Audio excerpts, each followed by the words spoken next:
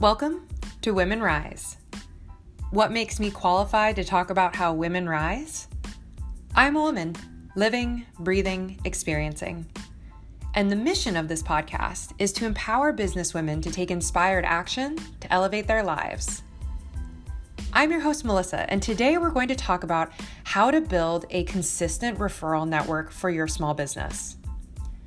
So for those of you who are new to the podcast, welcome. My name is Melissa Barker, and I am a speaker and a business coach primarily, but I've also had a variety of other business experiences, right? So I've been in the industry of marketing and sales for 10 years now. 4 of those years running my own consulting and coaching business. And I'll tell you a little secret. 99% of my clients have come from referral, right? And that is a pretty staggering amount of business to come from referral. Now, most small businesses do not have that high of a ratio. And if you want to increase it, I'm going to be sharing with you 5 tips for building your referral network in this podcast. And this is an episode that I've been so excited to make because it's come up a lot recently in the events I've been hosting and the business coaching I've been doing. I've been getting questions about how do I personally get my clients?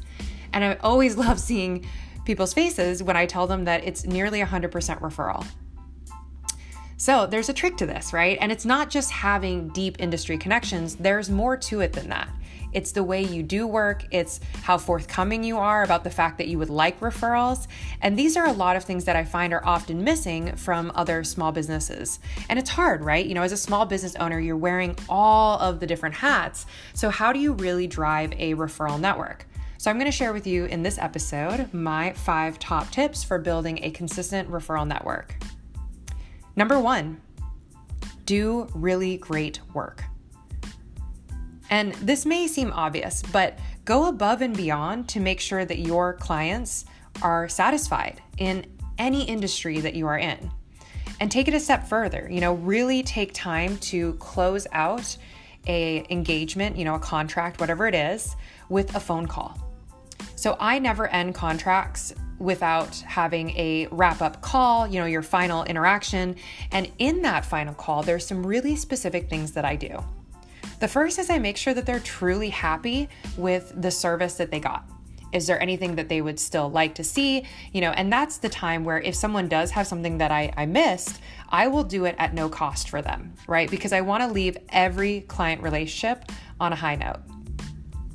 And with that call, in addition to asking, is there anything that they would have liked to see or that could have gone better, I share with them that my business is primarily run on referral.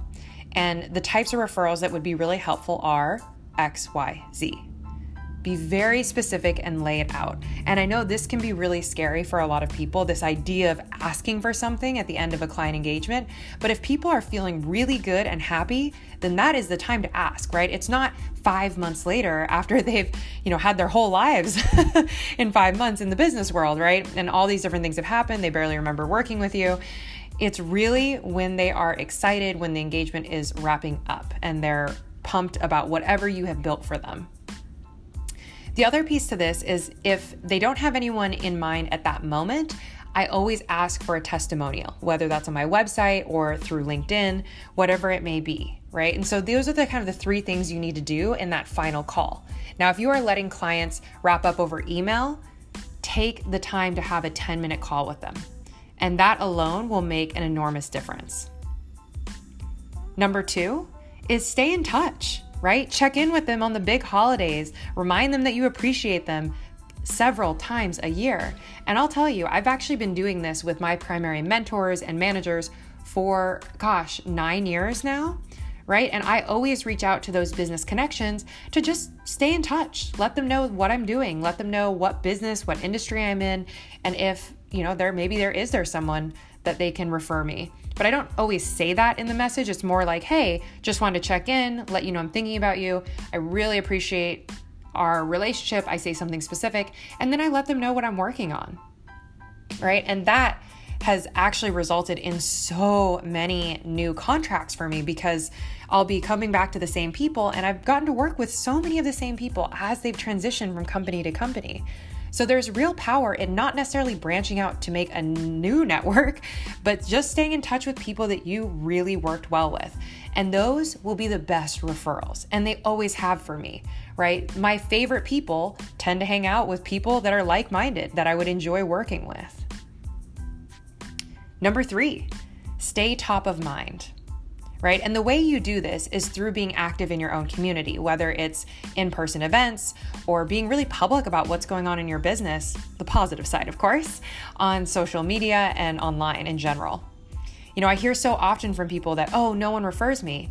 But if you're not putting out content or staying in touch behind the scenes, you won't remain top of mind when opportunities come up. So yes, this does mean you want to brag a little bit about the things that you're doing on social media, especially as a small business owner, right? And that's how you stay top of mind. Number 4 is give referrals. Be a super connector.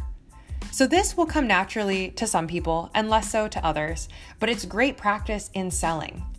So I do this when I find people that I enjoy working with, right? So a great example is my lawyer. I love my lawyer. He's great. He's absolutely wonderful. And I'm constantly referring people to him. And he is always willing to do the same for me because of that. And so finding people that you genuinely want to make part of your referral network and you would feel comfortable referring to them to is very powerful, right? And so the more you can refer your work friends, your work connections, the better, because they will be happy to reciprocate when the time comes and the right opportunity provides itself. Again, this is another way to stay top of mind. And last but certainly not least is tip number 5, which is to simply ask for referrals. This is the one that people tend to forget. They think that people should just remember to refer them rather than asking.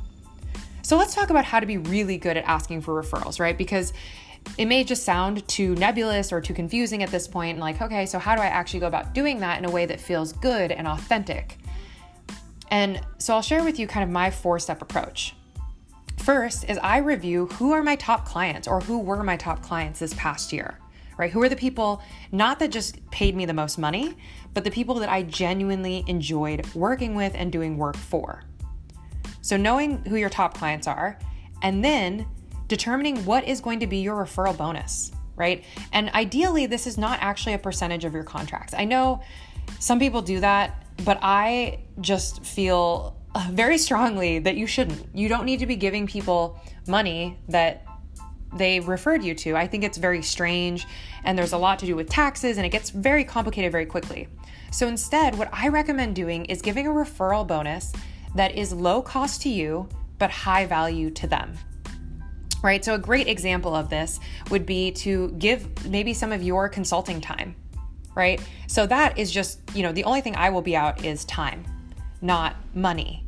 And I can give someone, 2 or 3 hours of strategy work for big consulting contracts that they were able to refer to me, or big coaching contracts, right? And that is a really great way to incentivize, but also not to devalue your own services, right? When we're giving away part of our income or revenue, it's really not doing that much for the other person or their business. So if you can instead use your skills as the referral bonus, this will pay off.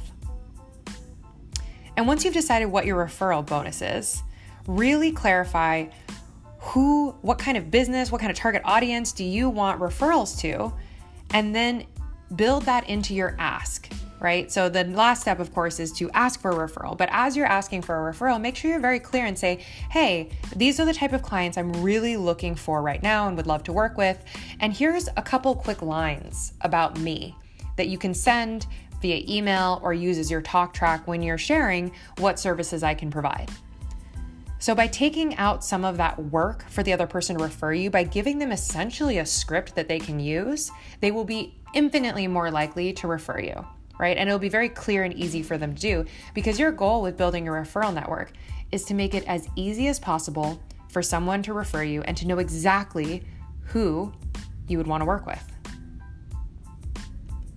So that's really all I have to share on this front is make sure that you're doing great work and you're having a great wrap-up call with every one of your clients, that you're staying in touch, even if it's just on the big holidays, that you're staying top of mind through being very public about the wonderful achievements you're having in your business, through giving referrals, right? Being that super connector. And finally, asking for referrals in a way that makes it really easy and really clear for someone to refer you and your business. So I cannot wait to hear how things go after you've put these tips in action. So please reach out on Instagram. I have a new Instagram handle if you've been listening to the podcast for a while. And the new handle is Melissa S. Barker. So Melissa, the letter S, Barker on Instagram. Definitely connect with me there. Send me a message, give me a follow. I'll always follow back the listeners because I love connecting with you women and just hearing about how things are going. So send me a message if you have any questions or thoughts or feedback on this episode because I always love to hear from you. And until next week, you badass ladies, keep moving and shaking. Check back next Tuesday at 9 a.m. for another episode of Women Rise.